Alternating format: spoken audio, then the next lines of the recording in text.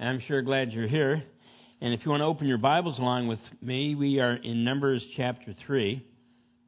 But I want to mention that we have a prophecy conference coming up. It's January 24th to the 25th. It's a Friday to Saturday. So for a lot of people where it's not during the week, it might make it easier for some of you to be able to get off and be there for Friday and Saturday. It's going to be a great conference. And we have a sign-up sheet in the foyer. Now, you can register online, but the purpose of the sign-up sheet is if you would like to have a room to stay overnight. I work out a good deal. I'm a wheeler and dealer when it comes to hotels, and I try to get us good hotels for a good price. So sign up if you'd like to go to the conference, so I have your name down there. And we have New Year coming up, so we can make New Year's resolutions. And my New Year's resolution is to keep this year's New Year's resolution. And, we normally keep them for at least, actually we don't keep them. It's just in our mind. We make these resolutions when the New Year starts, I'm going to do this, and I'm not going to do that and that. And usually, anyway, so I encourage you to sign up. I agree. And I know most of you have enjoyed the longer daylight. I mean, on last Saturday was, not yesterday, but last Saturday prior to that was the winter solstice. That was the shortest day of the year. And from that time on, we have been increasing 43 seconds of daylight. So, so I'm sure you've all noticed the great daylight hour we've had. Okay, let's pray. Father, we come before you in Jesus' name, and there's nothing more wonderful than to have the opportunity to handle your word. And I pray, Lord, as we go through this portion of Scripture, that it would speak to us and encourage us, that we might draw closer to you and realize the importance of following the living God and not the dictates of this world or even our own heart, because our hearts are deceptive beyond knowing, beyond finding out. And so, Father, I pray that you would anoint and use me to minister to these your precious people, I pray in Jesus' holy name. Amen. Amen. It's interesting. Science has made almost a full circle. When science and the scientific method first came on the scenes, if you had true faith, it seemed to be taking us away. But as science has continued and continued and continued, it's bringing us right back. Like, for instance, the whole concept of evolution is becoming more and more, even among academics, a fallacy. You have many very well-known scientists that have accepted what they call, what do they call it? Intelligent design. Of course, they don't want to recognize who that intelligent designer is, but they call it intelligent design. But the reality is that there is a designer, and his name is Yahweh. It's so interesting. You have, like, for instance, Maxwell Planck. He came up with Planck's constant, and which led to what is called quantum mechanics. And some of it is very accurate. Some of it's very interesting. But a whole lot of it is just a bunch of bogus.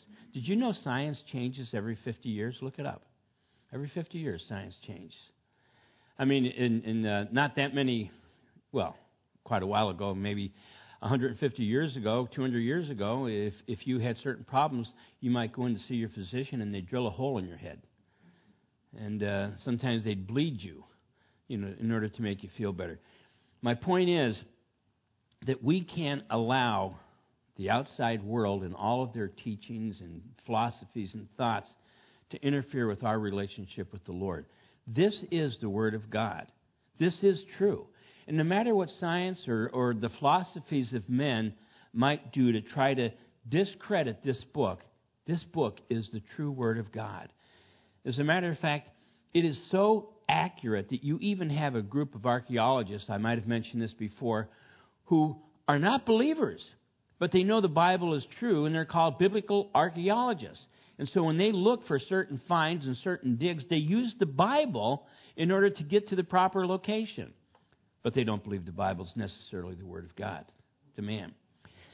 So we have to understand this is God's Word, and so everything we read in it, according to its own teaching is for our benefit, for our learning.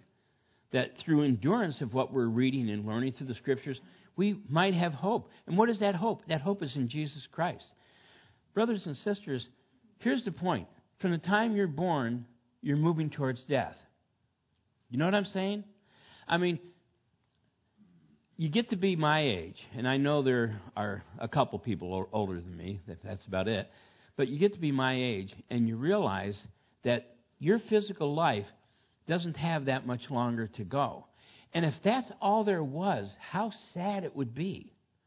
But to understand that to be absent from this body is to be present with the Lord and have a whole new life in Him is absolutely exciting. And even in relationship to the rapture, they're taken from the Latin word raptos, to be caught up. Even in relationship to the rapture, those of us who are left and remain and are alive, we're going to be caught up together with the dead in Christ who are going to be raised to meet the Lord in the air.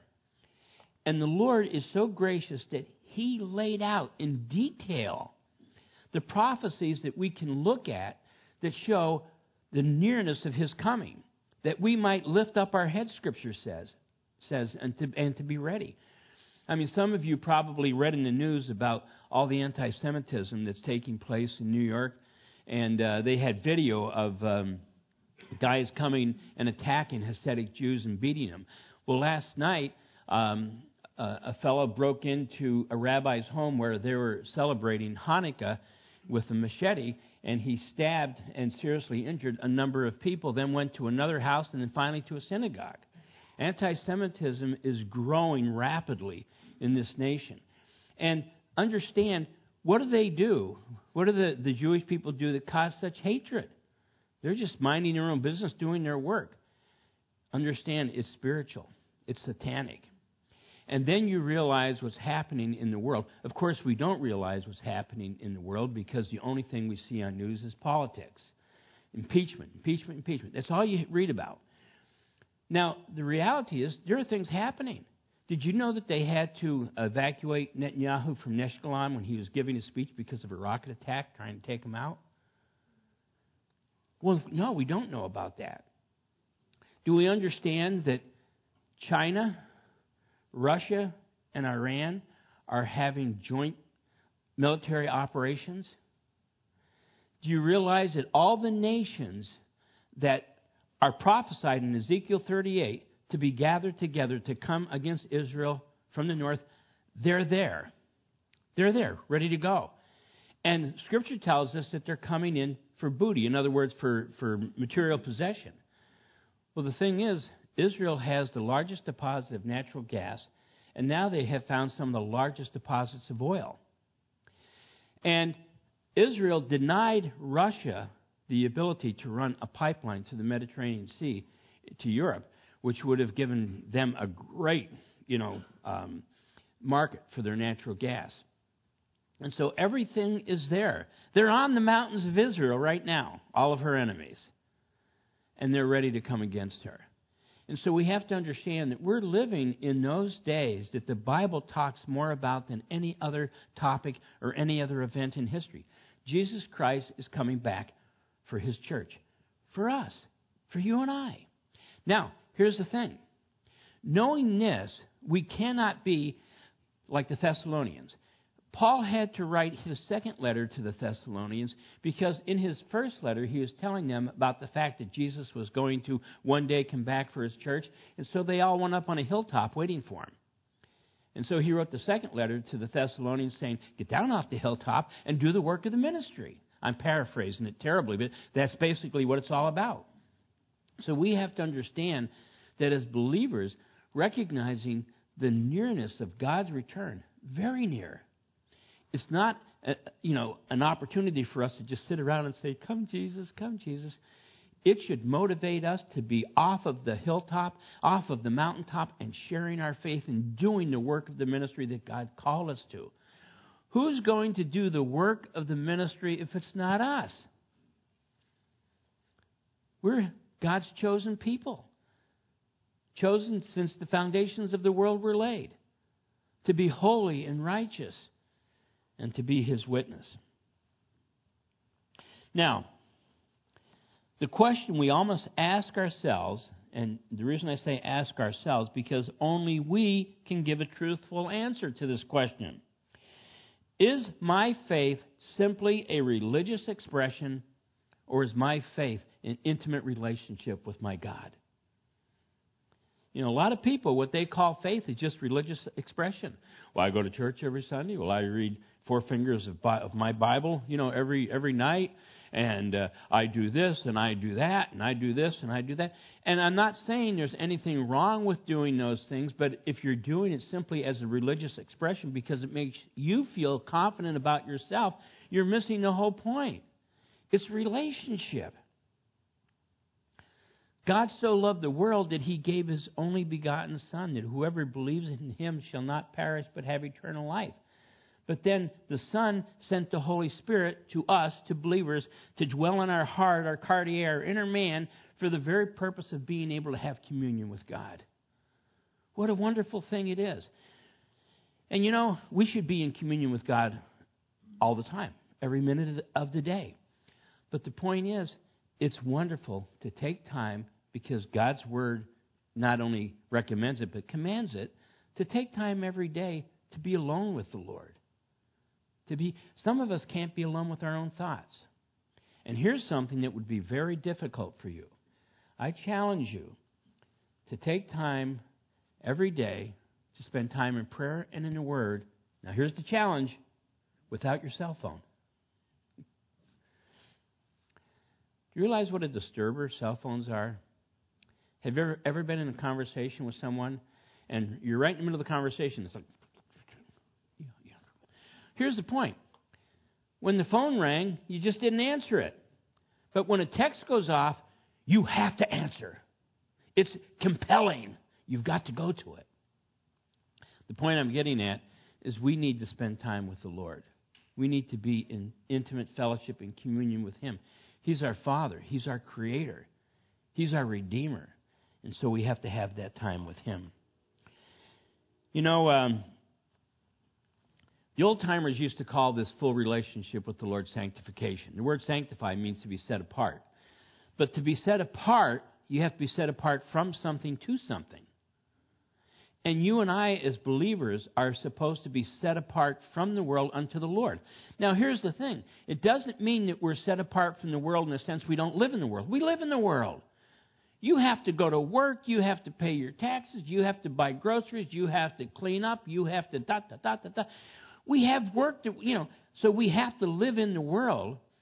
But that is what Scripture is teaching us, that even though we're in the world, we should be different than the world. We should live in such a way that people would see the light of Christ in us in everything that we do, that would encourage them to make that turn of faith. Do you realize how many people are depressed in the world? And the interesting thing is this. Look it up online. You know where depression has its highest rates? I'm talking about what they call clinical depression. In the most economically privileged countries. The countries that have the most depression. Well, wait. That doesn't make sense. If happiness comes from receiving all kinds of material possessions and having this and having that, if that's what brings happiness, well, wait a second. Why would the most privileged countries have the greatest amount of depression? It's because that's not where happiness comes from. Happiness comes from Jesus Christ. Happiness comes from the indwelling Holy Spirit. And so when we read portions of Scripture like this, we have to understand that the Old Testament was never meant to be a bunch of rules and regulations. People try to separate the Old Testament from the New Testament. In fact, there are even certain preachers whose names I won't mention that they believe that Christians shouldn't even study the Old Testament. The Old Testament was for the Jews, the New Testament is for Christians. And then there are some that even go so far to say if you're a Gentile, if you're not a Jew, if you're a Gentile believer, not a Jewish believer, you should only study the epistles of Paul because they were written to the Gentiles. He was the apostle to the Gentiles. What? They're missing the whole point. The entire Bible was written to believers. Jew or Gentile, it was written to believers. So if you look at the Old Testament, if anyone looks at the Old Testament as being a bunch of rules and regulations, they're missing the point. It is a roadmap to have relationship with God. And we know this to be the fact because that's why the Pharisees and the Sadducees, but especially the Pharisees, had such a hard time with Jesus. Now, we use that term all the time. I'm going to explain it to you. The Pharisees would have been very legalistic. They stood on the Word of God. They believed that every jot and tittle of the law should have been kept. They were really into the Bible. The Sadducees would be like the liberals today. Well, you can't take it for this and can't take it for that. The Pharisees believed that there was life after death. The Sadducees didn't. They just, kind of like the liberals of today. But anyway, Jesus had a hard time, especially with the Pharisees, because he was telling them, hey, you guys are missing the point. It's not a bunch of do's and don'ts. It's about relationship. This is the roadmap to come into fellowship with your God. And so they had a hard time. Did you know he didn't wash his hands? No, but he healed 5,000 or fed 5,000. You know what I'm saying? They were missing the point. And we have to be careful that as we study the Word of God, we look at what is God saying to me? What's the Lord trying to show us besides just what is written on those pages in those chapters? What's he trying to show us through it? So let's look at chapter 3, starting off with verses 1 through 4. Now these are the records of Aaron and Moses when the Lord spoke with Moses on Mount Sinai. And these are the names of the sons of Aaron: Nadab, the firstborn, and Abihu, Eleazar, and Ithamar. These are the names of the sons of Aaron, the anointed priests. They were the only ones that were the anointed priests at that time, whom he consecrated to minister as priests. Nadab and Abihu had died before the Lord when they offered profane fire before the Lord in the wilderness of Sinai. We'll talk about that in a minute. And they had no children. So Eleazar and Ithamar ministered as priests in the presence of Aaron, their father. So we know the first two, Nadab and Abihu, were disqualified. In fact, they were disqualified because they were burned up with fire because they disobeyed the word of God. And so now we have Abihu and Eleazar have taken their place. We're told in verse 1 that this is the account of Aaron and Moses, and yet we find that only Aaron's sons are mentioned in this particular portion of Scripture. Now, according to, if you take notes, 1 Chronicles 23 and verses 14 and 15, you're going to find that Moses' sons were considered part of the Levites, the tribe of Levi, but they were not considered priests. Only Aaron's sons were priests. And the sons of Moses, the man of God, were counted. This is in 1 Chronicles 23:14, to be part of the tribe of Levi. And now Moses' sons that are mentioned here are Gershom and Eleazar. And I say Eleazar because Eleazar is the son of Aaron, and Eleazar is the son of Moses. They sound very familiar. If you look at your Bibles, they're spelled different. Now, Gershom was the oldest of the two sons born to Moses in the land of the Midians by Zipporah. And Eleazar was the second son born to Moses in Midian by Zipporah. And they were named because of Moses' despair of where he was, and yet also a praise to the Lord. In Exodus 18, 2 through 4, it says this: One son was named Gershom, for Moses said, I have become an alien in a foreign land. And Gershom means dispossession. He was dispossessed from his land. And the other was named Eleazar, for he said, my father's God was my helper. He saved me from the sword of Pharaoh. And Eleazar means God helps. And God does help. He helps us. Now, Gershom and Eleazar, had no other rank among the Levites other than all the other Levites. They were just one of the Levites. They weren't like Aaron's sons who were priests. There was a great difference.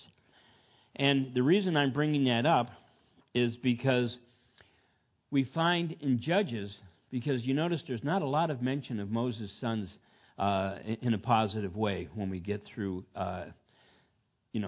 Numbers and Exodus. Numbers and Deuteronomy. Deuteronomy means the second law. It's repeating the first law. But in Judges 18:30, we find that Moses' sons, if you want to read all through Judges 18:30, it's when the tribe of Dan. The tribe of Dan had their inheritance in the south. And they decided they wanted to go to the north because there was better land. Now, when they went to the north, you had a separation between the northern kingdom and the southern kingdom. The 10 northern tribes were separated from Judah and Benjamin, which were the southern tribes. And because the northern tribes didn't want their people coming into the temple to worship God, thinking that they might go on the side of Judah and Benjamin, they decided they'd have their own God. And so in Dan, in fact, Vi and I think Ken and Don, and I don't know if Frank was there at that time too, we actually went to the idol of Baal in Dan. The site is still there. But anyway, they wanted to have priests to serve their idolatrous beliefs in the north. And so guess who they chose? The sons of Moses. They chose the sons of Moses. Thinking, well, it's not Aaron's sons, but we have Moses' sons. And so Moses' sons, can you imagine Moses' great-great-grandchildren serving as idolatrous priests? And one of the things it shows us, and we're going to get into this a little bit later, we have to understand that our children can't live on our faith. Our children have to have their own faith. And that's why we have to instruct them in the way they should go. Now, as far as Nadab and Abihu, we know that they died because they offered unauthorized fire before the Lord. See, God's commands are not suggestions. God's commands are not debatable. They are for the purpose of worship and fellowship with Him. All of God's commands are to draw us closer to Him, not push us away.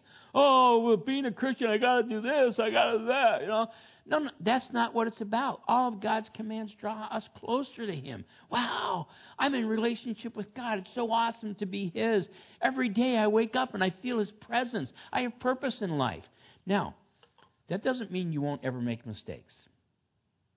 As Pastor Frank Jr. talks about, every one of us have those hours of self-loathing, where we're thinking, oh, Lord, what have I done? Lord, I've been so unfaithful.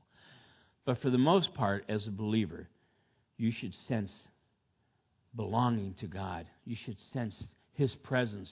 You should sense your love for Him and His love for you. His love never ceases and never fails. We should understand that. And this is why in Revelation 22, verses 18 through 19, it says, "For I testify to everyone who hears the words of the prophecy of this book," it's talking about the book of Revelation, "if anyone adds to these things, God will add to him the plagues that are written in this book. And if anyone takes away from the words of the book of this prophecy, God shall take away his part in the book of life from the holy city and from the things which are written in this book." So, what Aaron's sons were trying to do, Nadab and Abihu, they were trying to repeat the work of God with their own hands. And as a matter of fact, in Leviticus 9:24, it says, "Fire came out from the presence of the Lord and consumed the burnt offerings, the fat portions on the altar. And when all the people saw it, they shouted for joy and they fell face down." And I believe that that's one of the things that Abihu and Eleazar were trying, or Nadab and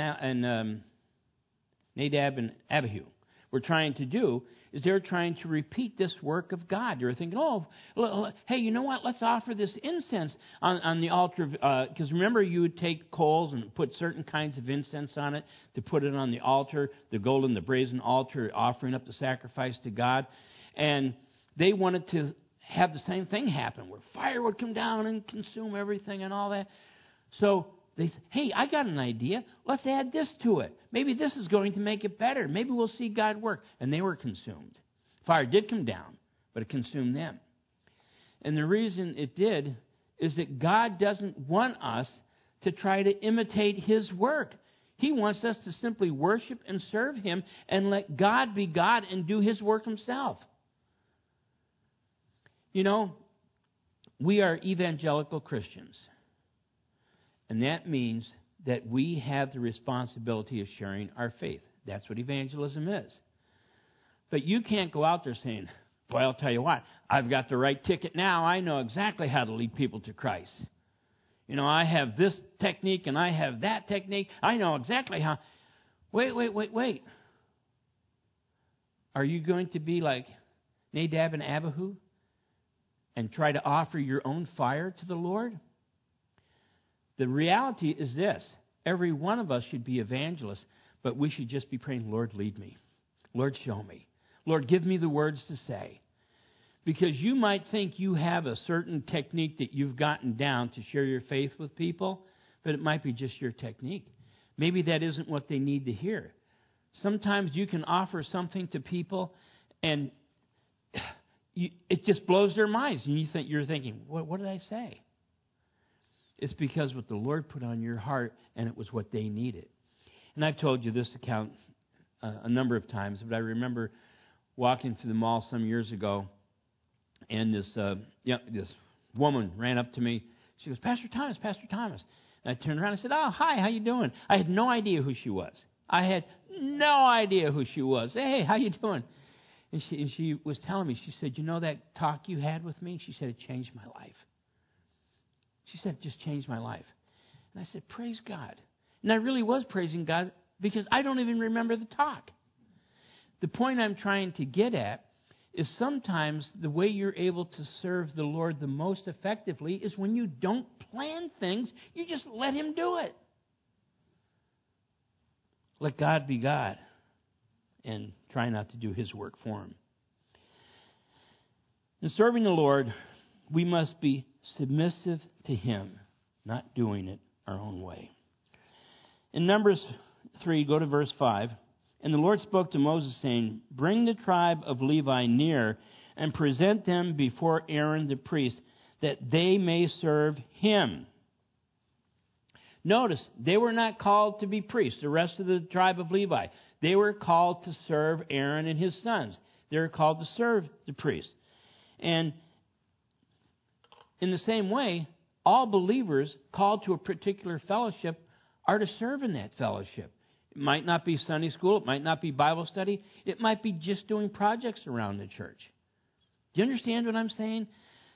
What we're looking at here is they were to serve the physical upkeep of the tabernacle. We're going to find as we go on that there were some that had this responsibility and that responsibility. And so the same thing is true of our church. This is where we gather together to worship the Lord.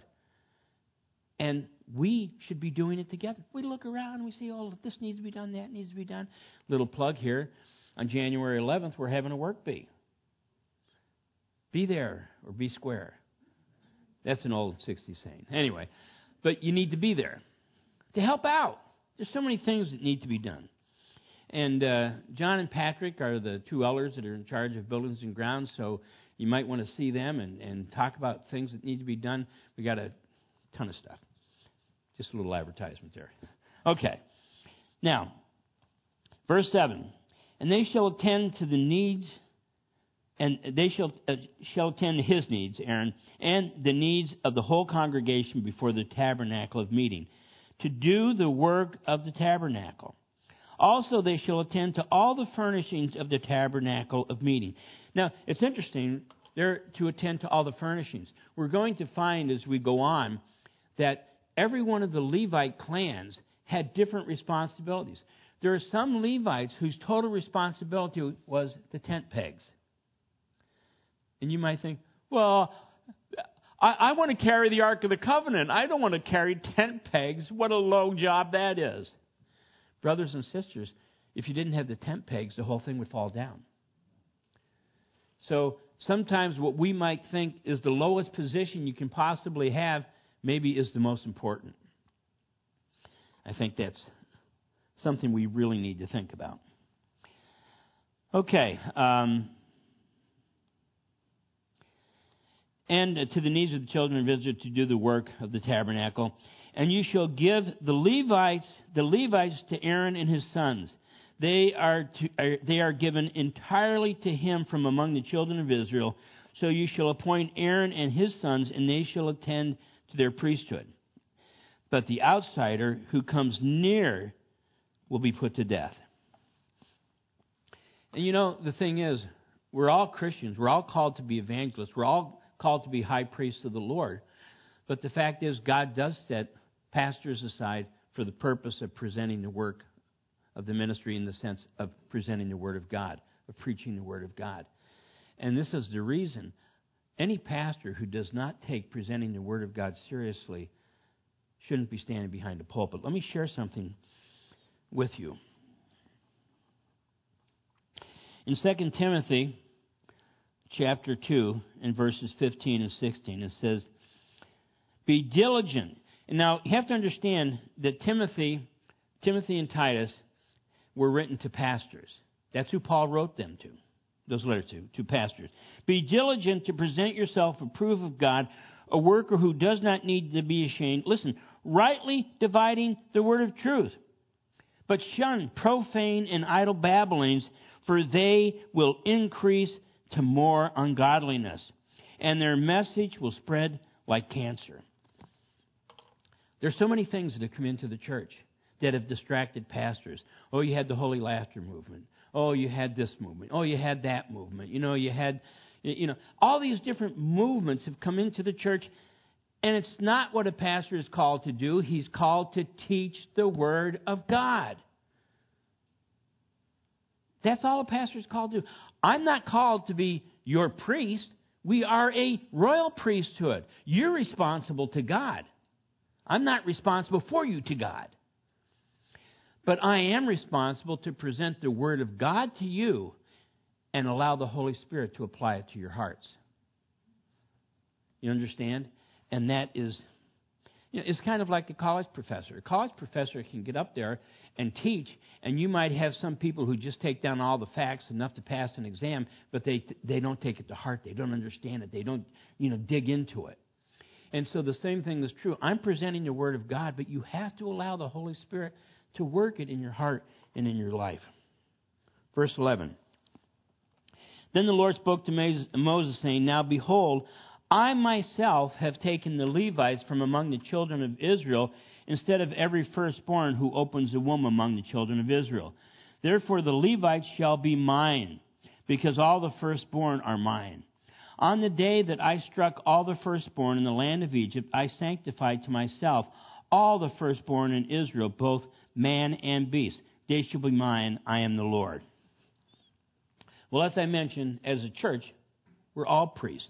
If you take notes, 1 Peter chapter 2, verse 9, but you are a chosen people. This is talking to all believers. But you are a chosen people, a royal priesthood, a holy nation, a people belonging to God, that you may declare the praises of Him who called you out of darkness into His wonderful light.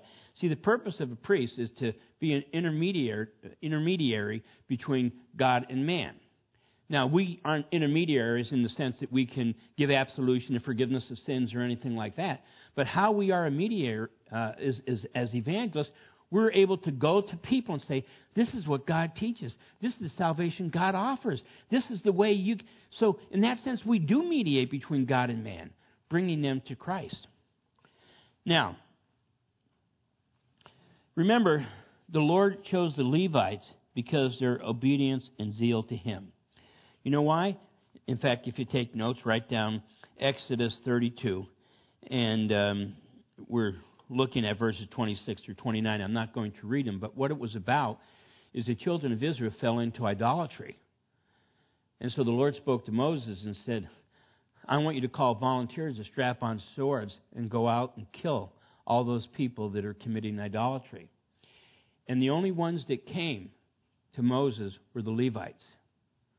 And they strapped on their swords and they went out and killed thousands of their own who were fallen to idolatry, because God knew the plague that it would take through the whole camp of Israel if they didn't stop it as a cancer. And so because of that, the Levites were chosen.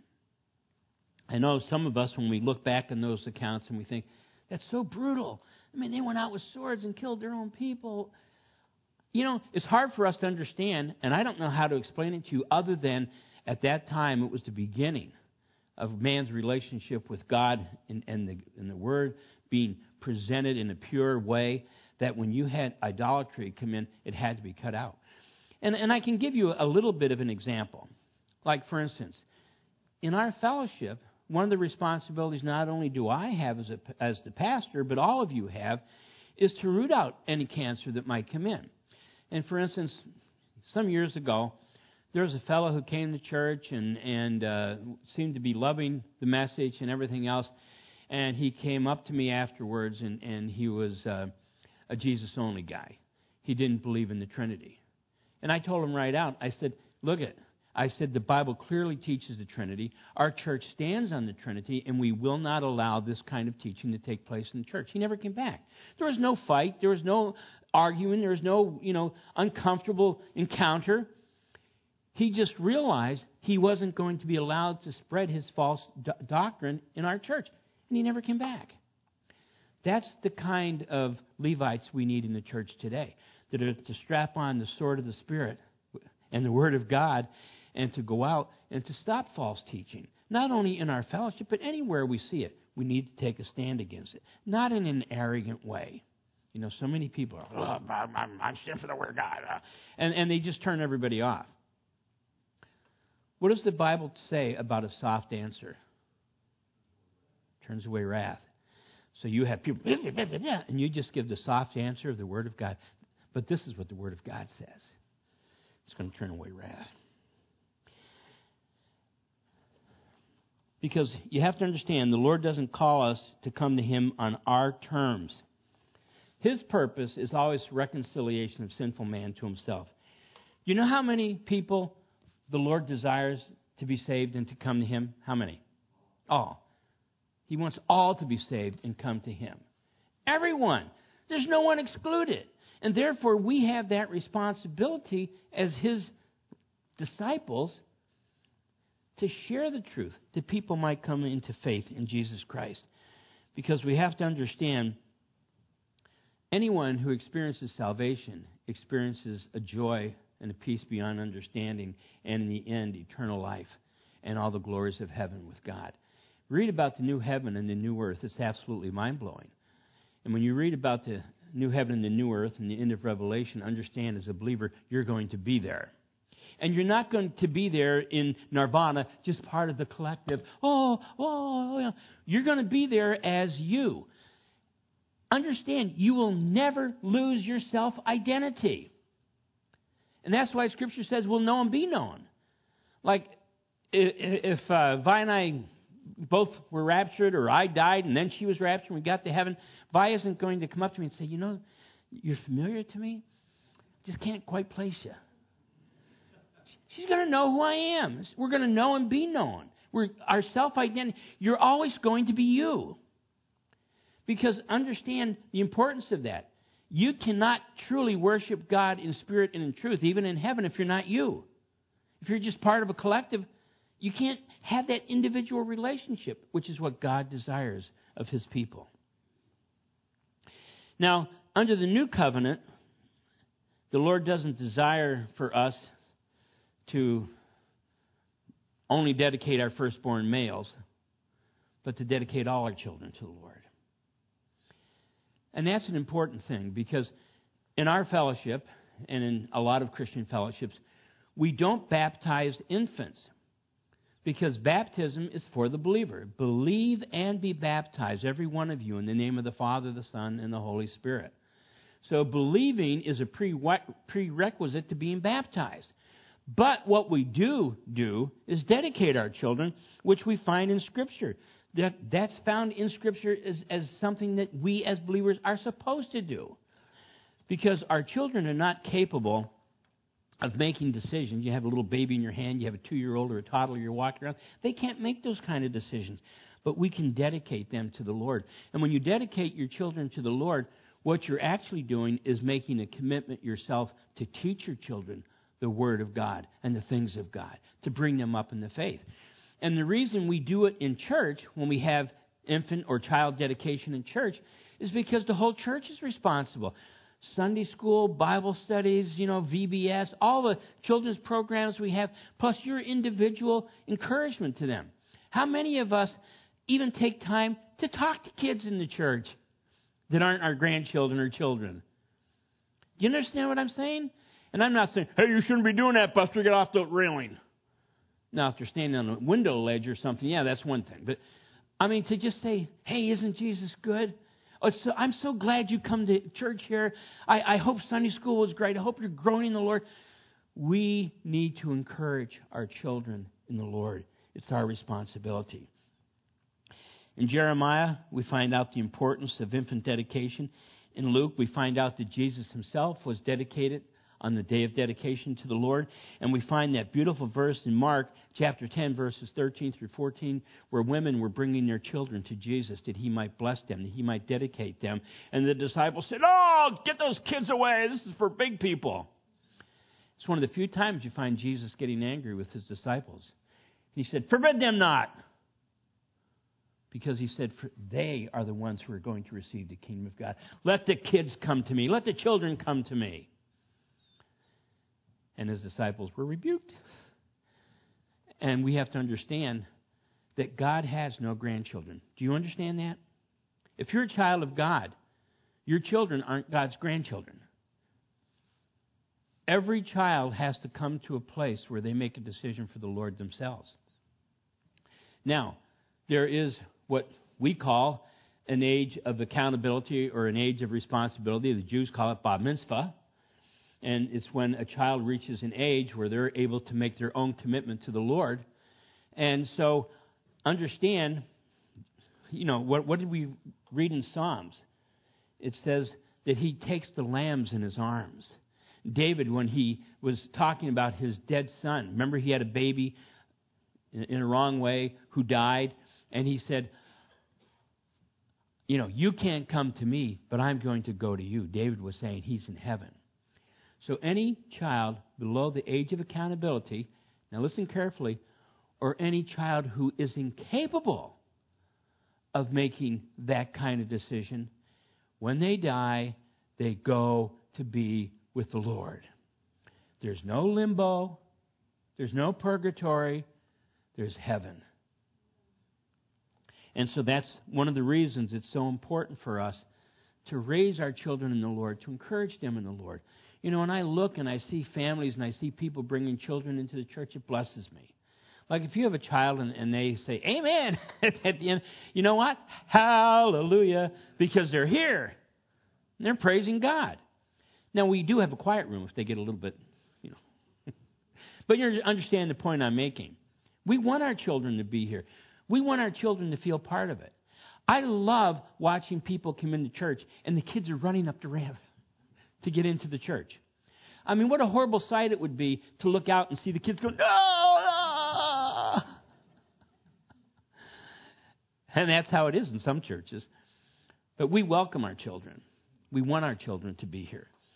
And so, as you read a portion like this, understand you are the Levites.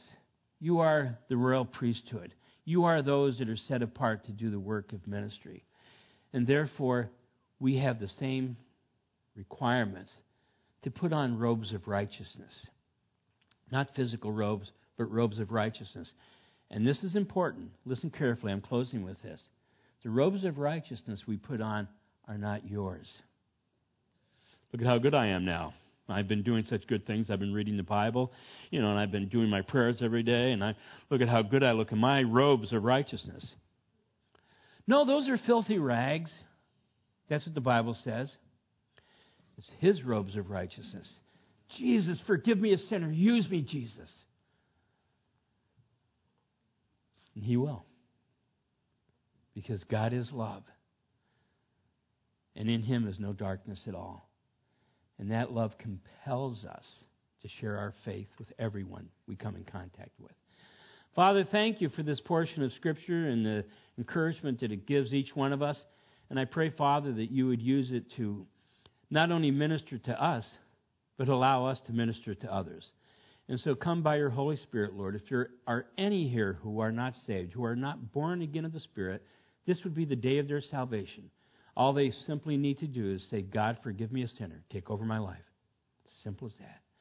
And Lord, those of us who are saved, but maybe we're not really doing the work of ministry as we should, I pray that you would help us to surrender, because even surrender is a gift from you. Help us to surrender totally to you, Lord, that we might serve you with all of our heart, mind, soul, and strength.